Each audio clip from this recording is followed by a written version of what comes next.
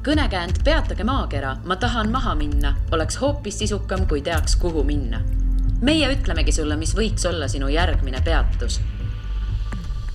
Tere head kuulajad, teiega on podcast Järgmine peatus ja mina olen Liina Metsküla. Tänase saate külalised Joosep Järs ja Mari-Liis Jukk jutustavad meile rännakutest Ladina-Ameerikast. Tere tulemast! Tere!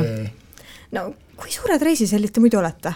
Et kas see Ladina-Ameerikasse minek oli selline juhus või on need lihtsalt üks paljudest teie rännakutest?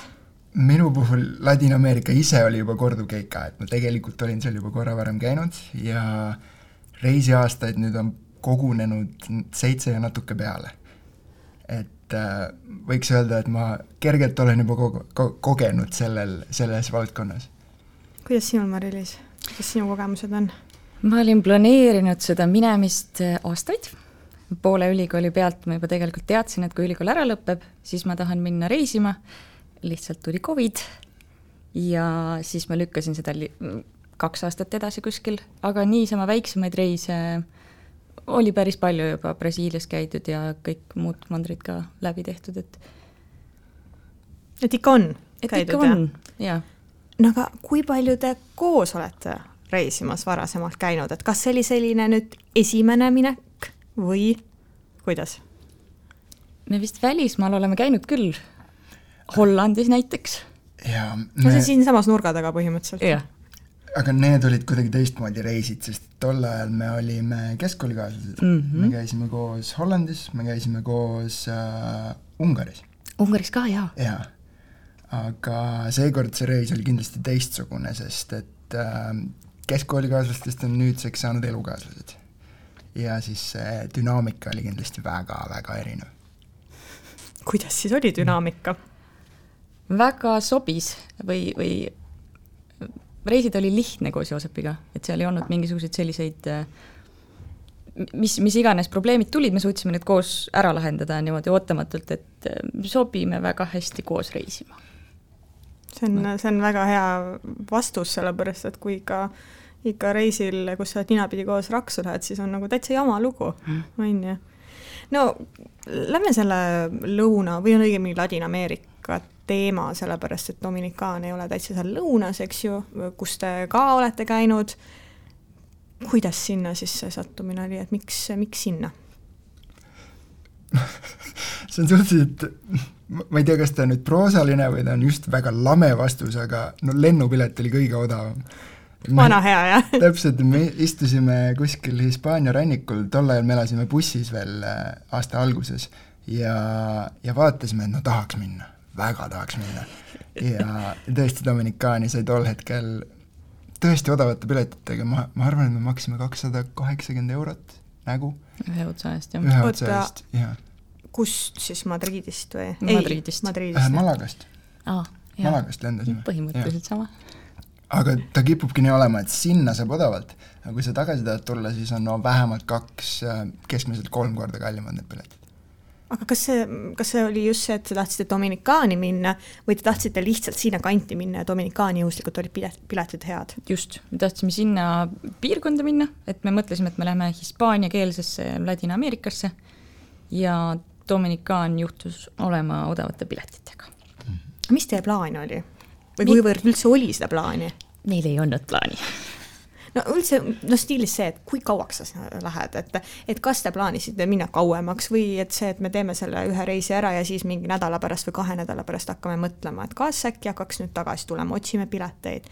Et nagu mingid sellised nagu laias laastus ideid nagu oli ju, või seda ikka mitte? Me alguses tahtsime minna kauemaks, et me vist mõlgutasime rohkem sinna septembri-oktoobri poole tagasi tulla, aga nagu head sõbrad ikka nad igatsesid meid. Ja siis meile saabus Facebooki Messengi teel siis selline sõnum, et kui te jaanipäeval ei jõua, sõprus läbi. Oot, aga pulm oli ka, see oli väga oluline osa sellest. Ühesõnaga jah, oli sõbra pulm ja jaanipäev ja tundsime, et oli ka aeg, et me oleme väga õnnelikud, et me just nüüd, me tegelikult mõned nädalad tagasi saabusime nendeks Eesti kaunisteks ilmadeks ja tõesti õige hetk sai valitud koju tulekuks. No jaanipäevaks, enne jaanipäeva te saabusite, millal te läksite, mis see aeg siis oli, kui pikalt te seal olite lõpuks? praktiliselt tuligi 6 kuud kokku, võib-olla nii-öelda -7 päeva umbes.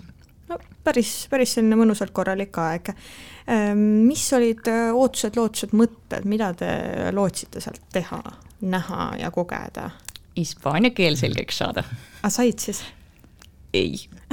Mis siis juhtus?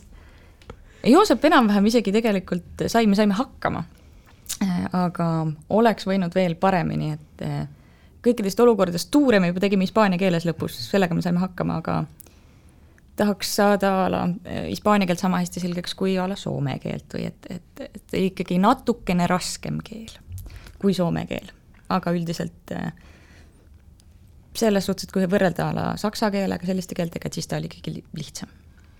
Ma ütleks ka, et Mari-Liis võib-olla on natuke tagasihoidlik, et me jõudsime siiski sellele tasemele, et me saime käia mitmepäevastel tuuridel hispaaniakeelse giidiga, mõistsime teda, saime asjadest aru, saime kõik oma asjad aetud, et tõesti sügavat vestlust ei suuda ajada või kui läheb teema spetsiifiliseks, kus on teatud terminid, teatud sõnad, siis jääb sõnavarast puudu. Aga sellise põhja ja vundamendi me saime päris korraliku, et julgeks tagasi minna ilma mingite probleemideta. Saan ma õigesti aru, et te kumbki ei osanud üldse hispaania keelt ja nüüd te osalete hispaaniakeelsetel tuuridel? Mina alustasin täiesti nullist, jah. Okei, sel juhul ma ütleks, et see on muljetavaldav. No ma olen ennegi kuulnud neid lugusid, et lähen Ladina-Ameerikasse ja saan seal hispaania keele selgeks, aga see kuidagi tundub nagu väga kui ma ise seal reisisin, ma tegelikult oskasin seda juba, ma mõtlengi, kas tõesti ongi nii lihtne, et jääbki niimoodi külge või? Et see on väga muljetavaldav ausalt. Me nägime vaeva ka ikka. Ja vajadus tekitab vajadus oli ka, selle, jah. Kui sa ikka hotellis hakkama ei saa endale toa küsimisega, et siis on ikkagi mure. Selline otsene probleem, mis sunnib sind natukene pingutama, et aru saada. Või kauplemine. Kauplemine on oluline osa ja teine asi, et kaua sa tellid toitu, et näitad näpuga kuhugi poole. Ei saa küsida, mis see on, kus see on, kes selle tegi ja miks ta selle niimoodi tegi. Et kui on vajadus, siis ta tuleb. Mis riikidesse siis jõudsite selle aja jooksul? Me siis alustasime Dominikaani vabariigiga ja peale seda juhtus niimoodi, et me läksime 8 nädalaks mõlemad oma teed. Mina lendasin Costa Ricasse ja Mari-Liis tahad sa ise öelda, kuhu me? Sint Martin. Et Mari-Liis läks siis Kariibidele Euroopasse tagasi, tal vist tuli igatsus peale või miskit sellist. Miks selline vangerdus? Mulle pakuti koolitaja kohta seal toimuvas Euroopa Liidu projektis. Ja koolitaja kogemus väga imponeeris mulle ja selline vangerdus tundus olevat tehtav. Seega mina läksin 8 nädalaks sinna ja Joosep läks Costa Ricale, siis pärast saime jälle kokku Guatemalas. Joosep sai mõelnud, et ma ei tea, läheks ka kaasa siis äkki või? Mul oli 2 valikut, et kas minna siis Sint Martinile, mis on osa Euroopa Liidust, kus on ka osa seda kultuuri, kus ma eeldasin, et ka hinnatase on kõrgem ja olla Mari-Liisile see sabarak, et tema käib koolitab, teeb päevadel asju, siis mina vedelen kuskil rannas või miskit sellist. Või ma võtan täiesti uue riigi, ma lähen proovin, ma lähen vaatan ja see valik tuli üpris lihtsalt. No kui siin sai mainitud kohe alguses, et läksite siin 8 nädalaks eraldi ja siis ma mõtlesin kohe selle peale, et kas läksite kohe algul tülli, et juba aitab üksteisest? Ei läinud tülli, see oli plaanitud vangerdus. See kukkus hästi välja, et päris tihti Euroopa Liidus just sellised üliõpilasprojektid ja üleüldse projektid, kus on piiriks pandud Euroopa Liit, nad kasutavad seda väga kavalalt ära ja saabki minna Kariibidele saartele, sest et tehniliselt on nad osa liidust. Suurepärane. Kui palju plaane te üldse seal tegite, et kui suure plaani inimesed te olete? No seda siin kasvatati minust välja nende kuude jooksul. Alguses, kui me läksime, siis oli kindel vaja 3 päeva ette teada, kus me magame, mis me teeme, kuidas me oleme. Enda jaoks siis oli vaja teada, jah? Mari-Liisi jaoks, jah. Mida rohkem sa reisid, seda rohkem tekib see usaldus selle süsteemi vastu, see kogemus, et sa ei jää lageda taeva alla. Et ikka leiad midagi. Jah, vahepeal viimasel hetkele jättes pead sa natuke rohkem maksma, enamasti mitte. Või korraks natuke stressama, aga teiselt poolt see annab sellise täieliku vabaduse. Et kui sa lähed ja sulle koht meeldib, siis sa ei pea sealt ära tõttama järgmise 2 päeva jooksul või ka vastupidi. Et kui tõesti seal mitte midagi teha ei ole, siis sul on see vabadus astuda järgmise bussi peale ja vaadata, kuhu tee viib. Kus on järgmine peatus? Täpselt, kus on järgmine peatus. Ehk siis see oli selline mõnus kulgemine tänu sellele, et teil ei olnud nagu pandud mingeid plaane paika. Jah, niimoodi 1 päev ette oli päris hea juba. Ehk siis sama päeva hommikul te ei teadnud, et kus te veebite või kuhu te välja jõuate? Olenes päevast. Enamasti on niimoodi, et see rutiin oli, et eelmisel päeval bookime järgmise majutuse või niimoodi, et aga vahel läks ka selle peale, et järgmisel või nagu samal hommikul me tegime seda. Kas mingid ootamatusi ka selles mõttes tuli, et olete hommikul ühes kohas ja õhtul mõtlete, issand, kuidas ma siia sattusin või no kuidas me siia sattusime, et mis siin juhtus, et või kui ei oleks oodanud, et siia jõuame. No täiesti midagi ootamatut. Ma arvan, et oli ikka, et kuna me siis reisimise kõrvalt meil on ka oma YouTube'i kanalid, kus me teeme reisivideosid, siis vahepeal pidi ette planeerima mingid teatud tööpäevi, et kus me võtame mingid hotellipäeva, et nädalas vähemalt 1 oli selline päev. Ja näiteks Boliivias Uyuni linna, kus me olime võtnud endale vist 2 või 3 ööd majutust, siis umbes 2 tundi peale kohale jõudmist saime me aru, et Uyuni linn ei ole mitte see koht, mis tõmbab turiste, vaid see soolaväli, kuivanud soolajärv seal kõrval, et see linn ise oli nukker. Huvitav. Nukker on hästi öeldud, jah. Ja just nimelt ma olen ise ju ka seal käinud ja ma vist kirjutasin ka teile täpselt sel ajal, kui te olite Uyunis. Ja et ma olen täpselt nõus sellega nukker, et ega seal miskit väga, väga nagu ei olnud. Ma vist olin ka pannud 8 ööks endale selle ööbimise sinna, et ma ei tea, mis ma tiksusin niisama seal vist. Ma ei mäletagi, nii ammu oli. Aga räägime korra rahast ka, et kuidas teil oli, kas te püüdsite niimoodi säästlikult reisida või oli mingi massiline laristamine või kuidas te ajasite neid asju? Eks me ikka püüame säästlikult, et eriti minul, ma olen nüüd 7 aastat teel olnud, siis raha peab kogu aeg jälgima, muidu ei saa pikaajaliselt reisida. Et see on see lihtne tõde, et kui sa jälgid oma kulutusi, kui sa teed seda mõistlikult, siis tegelikult ei kulu rohkem, kui kuluks Eestis. Aga Mari-Liisi jaoks, ma arvan, on see teema natuke uuem, et kuidas sina arvad, kas me olime säästlikud? Mina olin meil raamatupidaja siis. Vaatasin, kuhu meil raha läheb ja mille peale me kulutame ja nii, et pärast teha natuke statistikat ka, et me oskaksime muid asju planeerida. Aga kuna me oleme nüüd juba vanemad, kui ütleme 20, siis me ei ole enam need kõige odavamad reisijad. Kuna meil on ka vaja vahepeal hotelli või sellist kohta, kus me saame tööd teha, videoid teha, siis kõige odavamad kohad ja see nii, et täielik budget reisija, et sellest me oleme nüüd üle.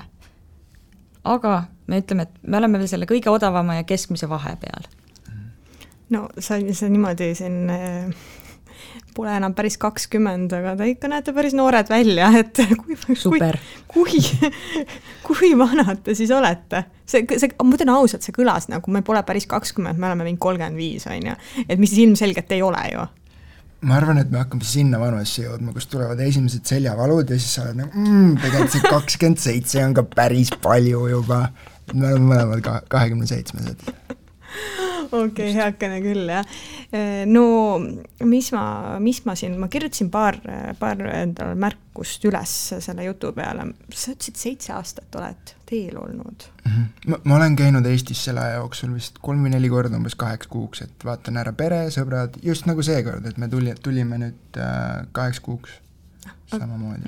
Ma ei võta seda praegu saata niimoodi teemaks, aga ma küsin lihtsalt, et kus sa siis oled selle 7 aasta jooksul käinud ja olnud? Igal pool natuke, et ma alustasin pikalt Austraalias, Kanada, Uus-Meremaa, siis natuke Kagu-Aasiat, Kesk-Ameerikat, natuke Euroopat, Island, et siit-sealt niimoodi juppe. Ja kus su kodu siis on? Eestis. Kuhu sa satud siiski harva?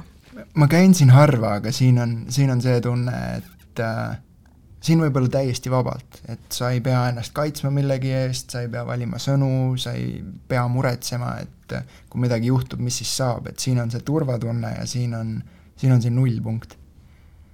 Ja mõtlesin seda ka, et kui te nüüd niimoodi hästi palju reisite ringi, siis no kuidagi ju peab ometi finantseerima oma reise.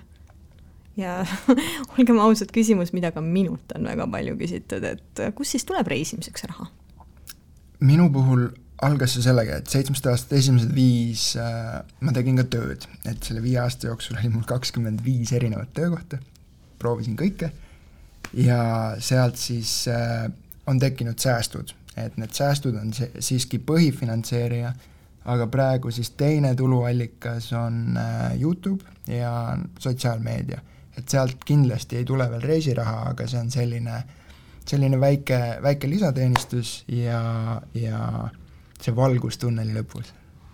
Et kui säästud peaksid otsa saama, siis ehk on ka teisi variante. Aga kui säästud peaks otsa saama ja YouTube'ist veel nii palju ei tule, et mis siis teete, kas tulete Eestisse tagasi tööle või mis plaanid sel juhul oleksid? Olete te mõelnud sellele? Eks ikka oleme, meil on võimalusi tulla Eestisse tööle tagasi. Kindlasti on võimalusi arvestades. Minul on arstikraad all, see on selline väga tugev selline turvaõrk, mis ütleme, et meil saab raha täiesti otsa, tööd on alati. Ja see on tegelikult selline kindlustunne, mis ma tunnen, et oli väga vajalik ära lõpetada enne kui pikale reisile minna. Et isegi kui ma olen seda 5 aastat planeerinud, seda minekut, siis kooli ma tahtsin ära lõpetada. Ma küll ei tea, kas see on võimalik, aga ma küsin niipidi, et kas sa oma Eesti arstikraadiga saaksid ka kuskil välismaal teha tööd või on see peab olema ikkagi niimoodi, et Eesti kraadiga sa lähed Eestisse või Soome põhimõtteliselt. Kui te tead selle kohta miskit? Ma olen natukene vaadanud, mingisugust vabatahtlikku tööd põhimõtteliselt saab teha ja selle kraadi lütsentsi üleviimine peaks võib-olla olema lihtsam, kuna see on Euroopa kraad, see on tunnustatud kraad, aga otseselt proovinud ei ole, sest et seal hispaaniakeelsetes riikides nõuti keeletaset, mida mul veel ei ole. Ja selleks, et ma patsiendiga saaks päriselt tegeleda, ma pean tast aru saama. Absoluutselt. No ma enne see saadet tegelikult palusin teil mõelda teatud sellistele kõige-kõigematele, millest me võiksime täna rääkida. Ja ma tahtsin kõigepealt küsida, mis on selle 6 kuu, kus te olite Ladina-Ameerikas, kõige ägedam külastatud koht. Kui teil on üks ja sama, võite 11 täiendada, kui ei, siis lihtsalt kordamööda räägite.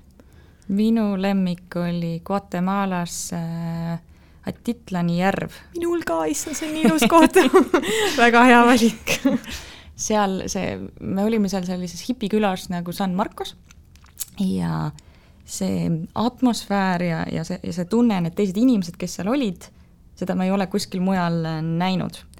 Et see jättis sellise kustumatu mulje, kõik need kakaotseremooniad ja joogad ja tantsud ja kõik see, mis on nagu ühes selles väikses külas oli, see jättis väga kustumatu mulje mulle. Ja rääkimata üldse sellest, et see järv on imeilus, ju? Jaa, see on pluss. Ja, see on ekstra. Tõepoolest. See on see, mille pärast me sinna läksime. Miks nii siis? Mina käisin seal juba 2019. aastal ja San Marcos on see koht, kus ma sain aru, et ma tahaks reisida. Et seal oli see murdumispunkt, et kuigi ma olin tolleks hetkeks juba peaaegu 4 aastat teel olnud, siis varasemalt ma reisisin alati töö pärast ja et käia siin ja natuke vaadata, aga seal selline maailma ilu hakkas eriti silma ja ma sain aru, et võib ka teistmoodi elada, et ei pea seda tegema alati 8-5. Ja mul oli kerge soov seda Mari-Liisil näidata. Ja mina arvasin, et see on sellepärast, et seal on ilus järv. See ei olnud see põhipõhjus. Aga mis oli kõige suurem üllataja? Mis oli parem, kui te arvasite, et ta saab olema?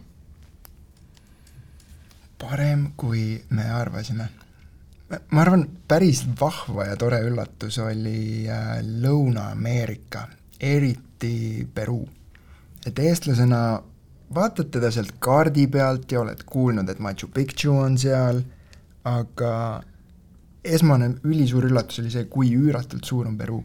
et Euroopa suurim riik on Ukraina ja keegi ei ole mulle kunagi öelnud, et Peruu on põhimõtteliselt 2 korda suurem kui Ukraina. Et see lihtsalt paneb asjad mastaapi ja selle põhjal on seal ka nii palju näha, et kaunid rannad, kõrbed, vapustavalt kaunis vihmamets, mäed. Peruu tervikuna oli suur üllataja.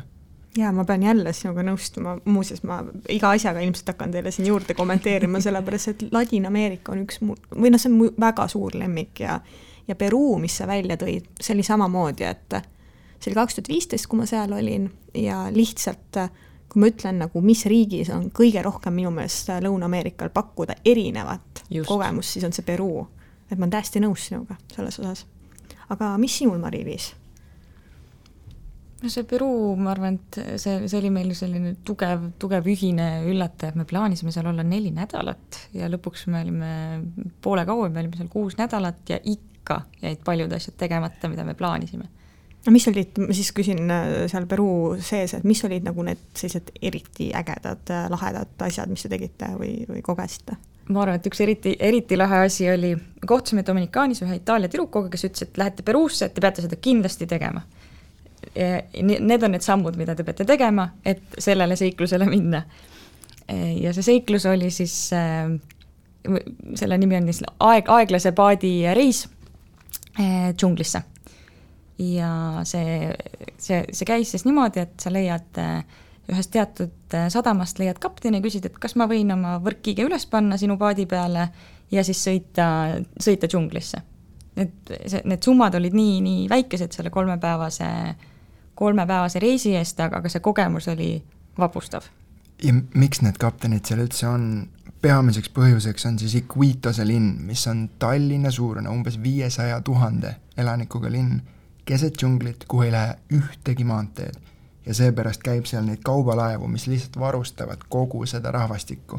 Ja ühe nendest kaubalaevadest me suutsime maha tõmmata ja siis loksuda Amazoni jõe peal 3 ööpäeva. Just. Ja ma tahtsin küsida kõige erilisem reisielamus, aga kes teab, äkki tootegi selle välja? Tootegi või? Sa naerad, Joosep, selle peale. See on huvitav, ta oli meeletult eriline ja jääb väga meelde, aga teiselt poolt oli see 72 tundi ühe koha peal olekut, et me saime kõndida laeva otsa, kus oli siis 2 tuk-tukki või motomasinat, mille peal me saime istuda ja vaateid nautida ja siis teisel pool oli meil võrkkiik ja väike kööginurk, kustki siis tehti tervele meeskonnale süüa, kus me ka Mari-Liisi sünnipäeval juhtusime sööma kanasuppi hommikusöögiks näiteks. See kana oli äärmiselt värske. Ja me ärkasime selle peale üles, et keegi paadi altkorruselt võttis kana, me kuulsime kana hääli, ühel hetkel hääled lõppesid ja siis tund aega hiljem kutsuti sünnipäevasööki sööma. Sa taimetoitlane ka või? Ei ole. Okei, ma mõtlesin, et siis oleks ekstra hull. See jah, ma pean ütlema, et ma vist ei ole parim poissõber, kui ma sünnipäeva hommikusöögi nõnda olen korraldanud. Päris halb. Ei, mul on ka, ärme räägi sellest kanas, mul hakkas halem praegu. Aga kõige erilisem, jaa, mul läks meelest ära juba vahepeal, sa ma hakkasin midagi uut küsima. Sina?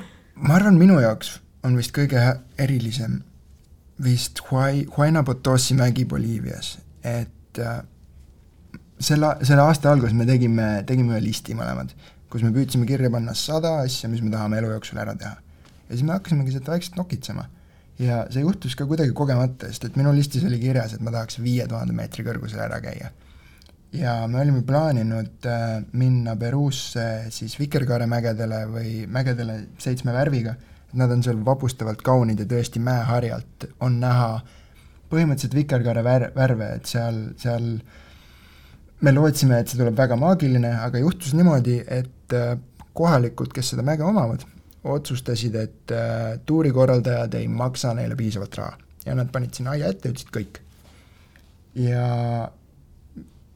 kuidagi loomulikult tekkis siis äkitselt mõte, et aga kui 5000 peale ei saa, et äkki läheme 6000 peale. Lähed. Jah. Mari-Liis oli piisavalt arukas, et mitte minuga sinna kaasa tulla, aga mis selle tegi minu jaoks eriliseks oli see, et ma ääretult kardan kõrgust. Siis on küll päris üllatav, et sa sellise asja enda listi paned, mida vaja teha. Aga eks vist peabki enda sellisest piiridest püüdma kergelt edasi astuda ja ma ka ei oodanud seda, ma tegin pisut vähe eeltööd, et mitte teada, et sellised 20 viimast meetrit selle tipuni on 200 meetrit kukkumist mõlemas suunas ja sul on selline 4-50 sentimeetrine jäätee, mis sinna läheb. Et need viimased sammud, siis oli süda saapas eeres, tunned, kuidas see tuul sind püüab kahelt poolt lükata, aga see hetk, kui sa sinna kohale jõuad, kui sa näed neid vaateid, tõusvad päikest ja saad aru, et ma päriselt tegin selle ära. See on jätnud sellise tugeva emotsiooni. Väga kaunis. Kuis sinul on? Ma mõtlesin selle peale ja see tunne tekkis minus kõige tugevamalt siis, kui me olime Peruu-Boliivia piiril on Titicaca järv. Sellest väga paljud inimesed teavad, see on selline suur ja tähtis veekogu. Aga seal peal elab selline rahvas nagu uuruse rahvas, kes on ehitanud endale heinast saared. Jah, ongi põhimõtteliselt järve kaisel. Mm-hmm. Eesti keeles kaisel. Eesti keeles kaisel. Ta näeb peaaegu välja nagu pilliroog ja ongi selline veetaim. Ja seal olid saared, elasid vee peal, need saared ulpisid ja inimesed, 1500 inimest umbes elab endiselt niimoodi, et neil maapinda ei ole, neil on ulpiv saar. Ja väga paljud asjad on tehtud sellest samast taimest siis. Kui suured need saared on? Igal perel oli oma saar ja neid Kuidas te perel on oma saar? Igal perel oli oma saar ja paar majakest seal peal, päiksepaneelid nüüd.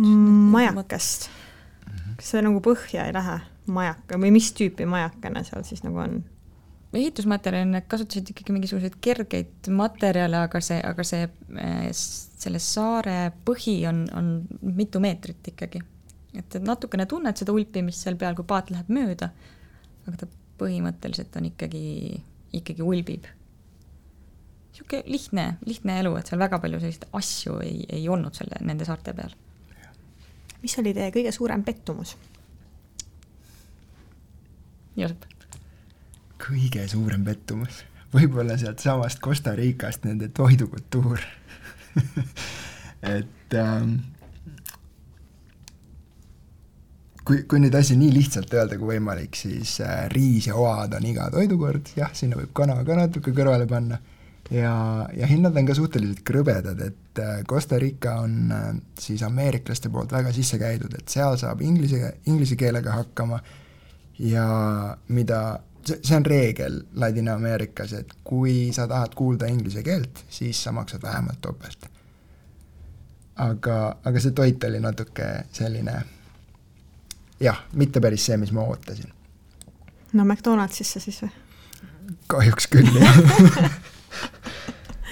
Ja ma mäletan, et ma küll Ladina-Ameerikast ei tule nagu, see oli nüüd mõnda aega tagasi, ei tule sellist situatsiooni meelde, kui ma mäletan, et pärast mõnda aega Vietnamis kunagi oli ka juba niimoodi, et läheks Mäkki. Lihtsalt see, et riis kogu aeg. Et lihtsalt sellepärast, kui toit oli mitmekesine iseenesest. Aga see on nii vahva, et sa rääkisid selle Vietnami loost, mul oli täpselt sama emotsioon, et me alustasime alt lõunast Ho Chi Minhist ja kui me jõudsime Hanoisse, siis esimene asi me läksime kohalikku Mäkki. Nii et siis on selline üldine asi, et niimoodi kipub juhtuma. Mis sinul oli kõige suurem pettumus, Mari-Liis? Käisime seal soolaväljadel ja soolaväljadel on erinevat tüüpi sellised standardsed pildid, mida seal tehakse. On see perspektiivipilt, kus kuna seal kõik on valge, siis see perspektiiv põhimõtteliselt kaob ära ja saab teha nii palju, kui loovus lubab erinevaid pilte. Ja teine on see peeglipilt, kui soolaväljad on kaetud vihmahooajal veega. Ja meie käisime seal kuival hooajal. Aga see ei tähenda seda, et seal seda vett üldse ei olnud. Kui on vesine hooaeg, siis kogu see soolaväli 10 000 ruutkilomeetrit, kõik on selle veega kaetud, igal pool saab neid peeglipilte teha. Me käisime kuival hooajal, seda ei saanud, aga selle päeva lõpus, kui me oleksime jõudnud sinna õigel ajal, siis seal oli koht, kus oli vett. kahjuks me ei jõudnud sinna, sest et meie grupp 20 minutit hiljaks ja sellest piisas, et me tegelikult ei jõudnudki sinna kohta, kus oleks neid peeglipilte saanud teha. Mis sa pead silmas peeglipiltidega? Ma ise olen neid, kui ma seal ujuunis olin, neid põhimõtteliselt, kuidas sa nimetasid neid perspektiivipilte? Perspektiivipilte. Vot neid ma olen küll saanud seal teha, aga ma ei teagi nüüd, mis peeglipildid, millest see jutt on? Kuna see alt kõik on valge ja kui sinna tekib selline 2 sentimeetrine veekiht, siis ta peegeldab nii ideaalselt seda kõike selle vee peale, et sa ei saagi aru, kus on maa ja kus on taevas.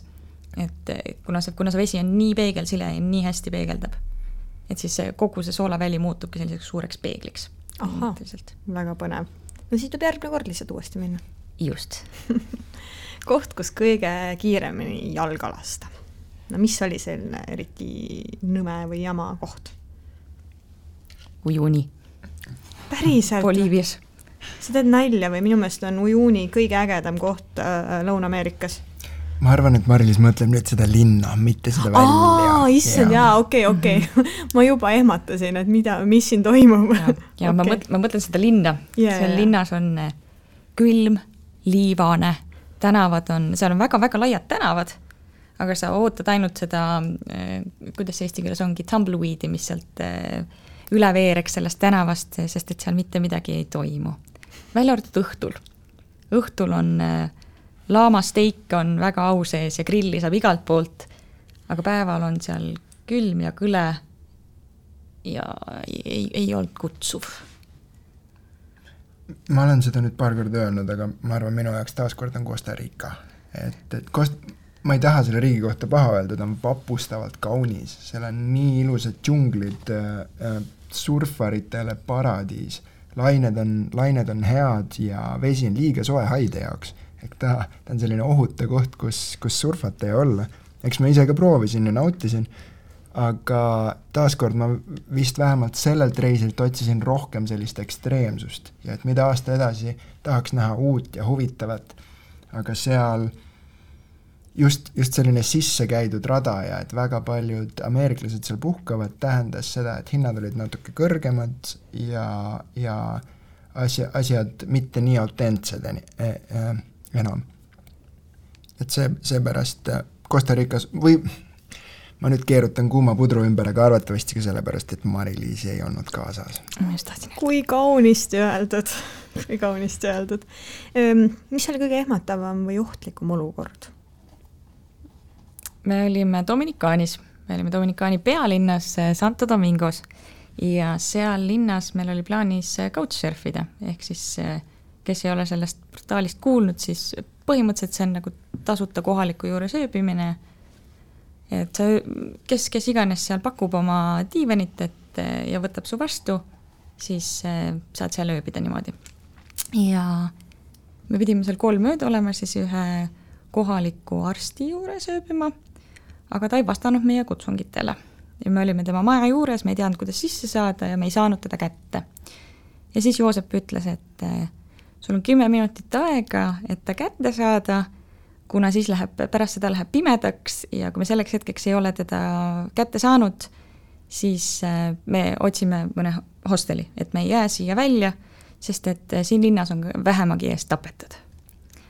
Mul tõmbas veidi lukku selle lause peale, ma hakkasin, minu sees olev kõik asjad panikeerusid kergelt, et mul on 10 minutit aega, et tegutseda ja see olukord ära lahendada.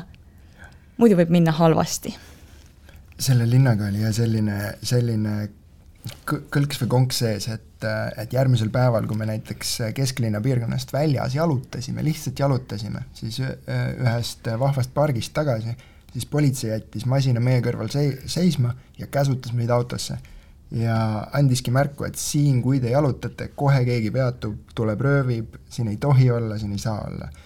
Me ise ei tundnud seda, aga väidetavalt oli seal tõesti palju relvastatud rööve ja sellist ohtu ja ainuke turvaline koht oli see kesklinna piirkond. Kuidas see olukord selle ööbimisega siis lahenes muidu? Enam-vähem minuti pealt see mees vastas ja me saime sisse. Nii et vedas. Aga hirmus oli lihtsalt puhtalt selle kui see mõtteviis läheb juba selle peale, et siin on ohtlik, siis sa tunnedki, et siin on ohtlik. Kuigi võib-olla reaalset ohtu ei ole.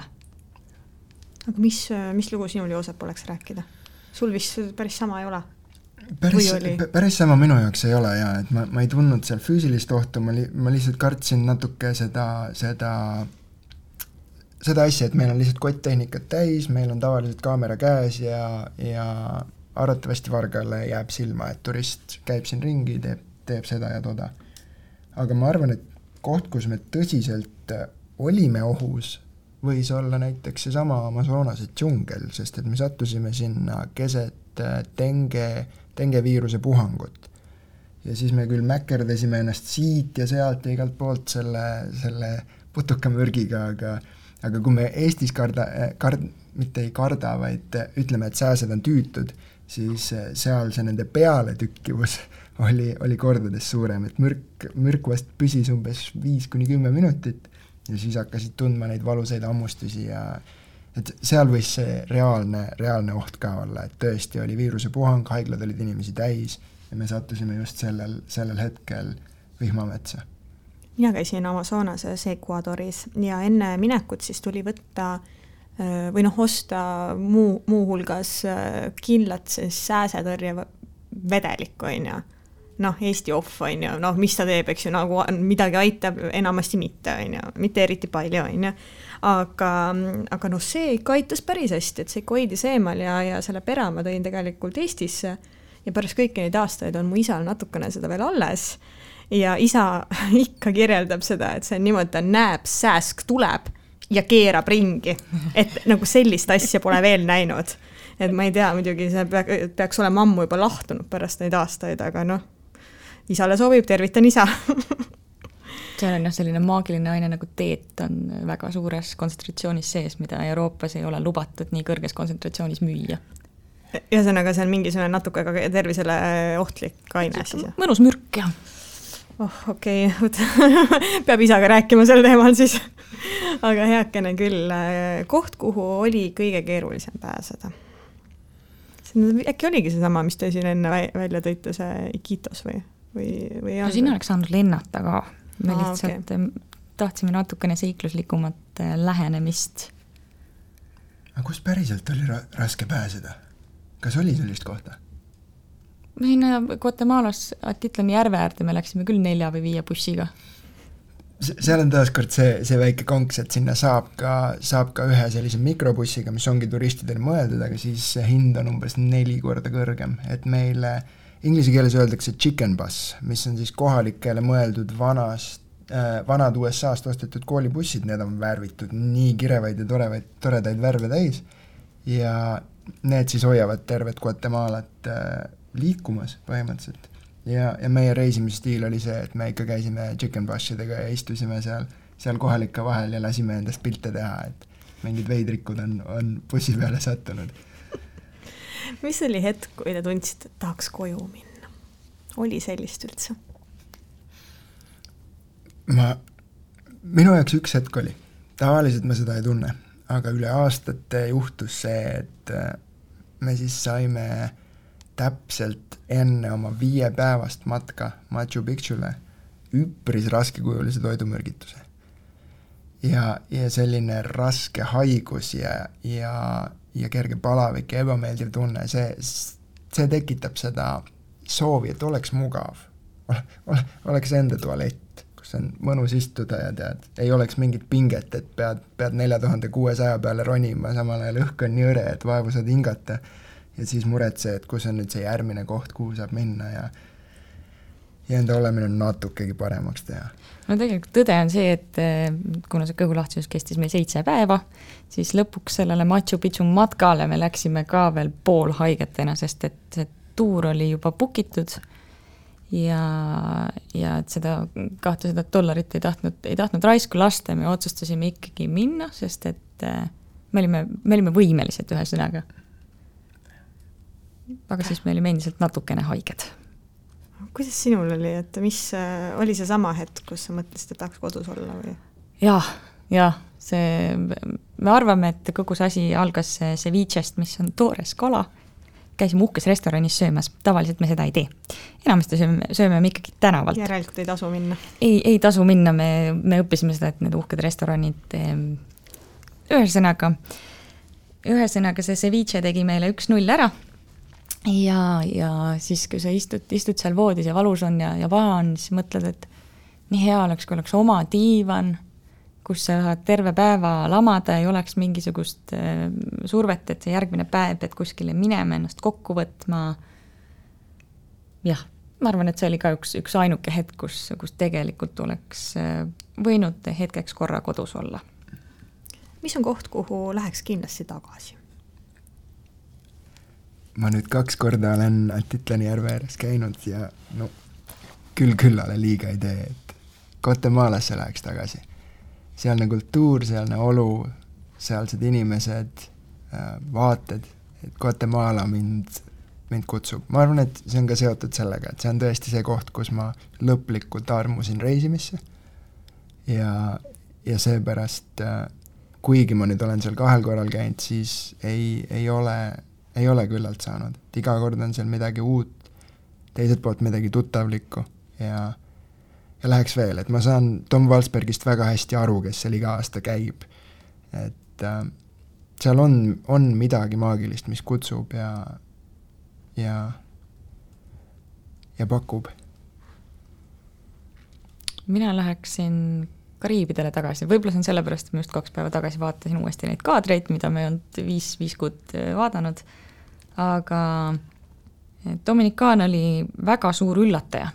Mina olen teda senimani näinud kui sellist turistilõksu, mida mõned kohad ka absoluutselt on, aga need lemmikkohad olid tegelikult seal ikkagi need rannad ja need üritused, kuhu enamasti turiste ei satu. Et Kariibidele läheks tagasi. Need suured saared, näiteks Kuuba võiks olla järgmine sihtkoht, ütleme nii, et Kariibidele üldiselt võiks tagasi minna. Ma ei tea, kas seal on midagi sellist, mida te mõtlete tagasi vaadates, et oleks võinud teistmoodi teha?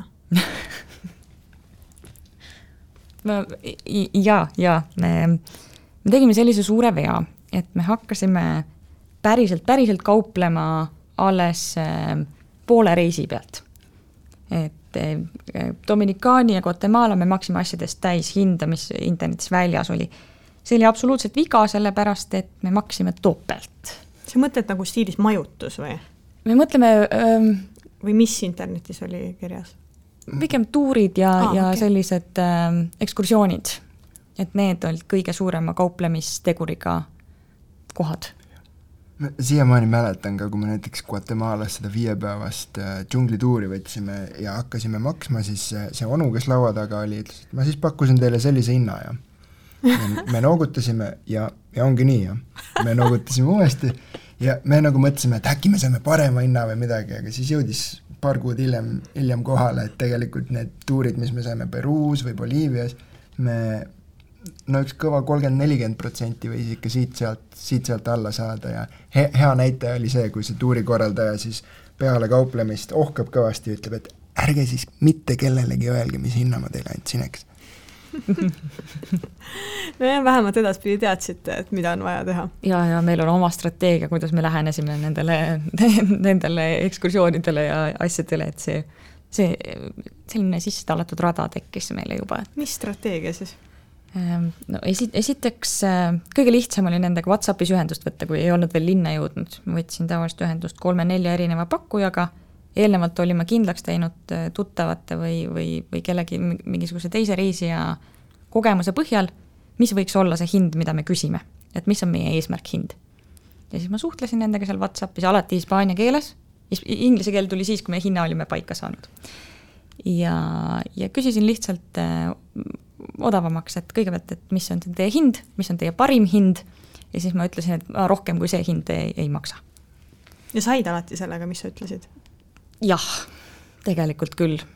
Seal see konkurents on nii suur, et pakkujaid on palju ja lõppkokkuvõttes keegi kunagi ei tee hinda, mis nad miinusesse viiks. Et lõpuks nad alati teenivad ja see annab endale südamerahu, et vahepeal tunned, et näiteks väikse tänava puuvilja müüjaga ei taha kaubelda, sest ma parem toetan seda kohalikku kasvatajat, kohalikku farmerit, aga kui tegu on suure tuurikorraldaja, kellel on iga päev nii ja nii palju turiste, kelle ta saadab siis midagi huvitavat vaatama, siis sa tead, et neil on oma hinnad paigas, neil on kõik paigas ja lõppkokkuvõttes nad ei tee seda odavamalt, kui nad ise peavad välja käima. Et see tekitas südamerahu. Jah, ka see võimalus, et kui sa saad selle tuuri odavamalt, siis see tähendab, et sa ei maksa sellele inimesele, kes sul BMW-ga ette sõidab sellele tuurikompaniile, vaid sa saad pärast jätta tippi sellele giidile, kes sulle tegelikult seda teenust pakub. Et ega see suur tuurikompanii tegelikult ju tema seda teenust ei paku ja tema ise ühtegi ekskursiooni ei tee. Et need giidid ei puutu nende tuurikompaniidega seal nii-öelda büroos üldse kokku. Nemad on kogu aeg looduses ja teevad oma asja ja see oligi meie strateegia, et neile me jätsime alati tippi. Igal juhul Joosep ja Mari-Liis, ma väga tänan teid selle toreda vestluse eest. Suur aitäh! Aitäh! Ja järgmine peatus on eetris juba tuleval kolmapäeval. Kuula meid igal kolmapäeval Õhtulehest, SoundCloudist või iTunesist ja ära unusta meie podcasti tellida.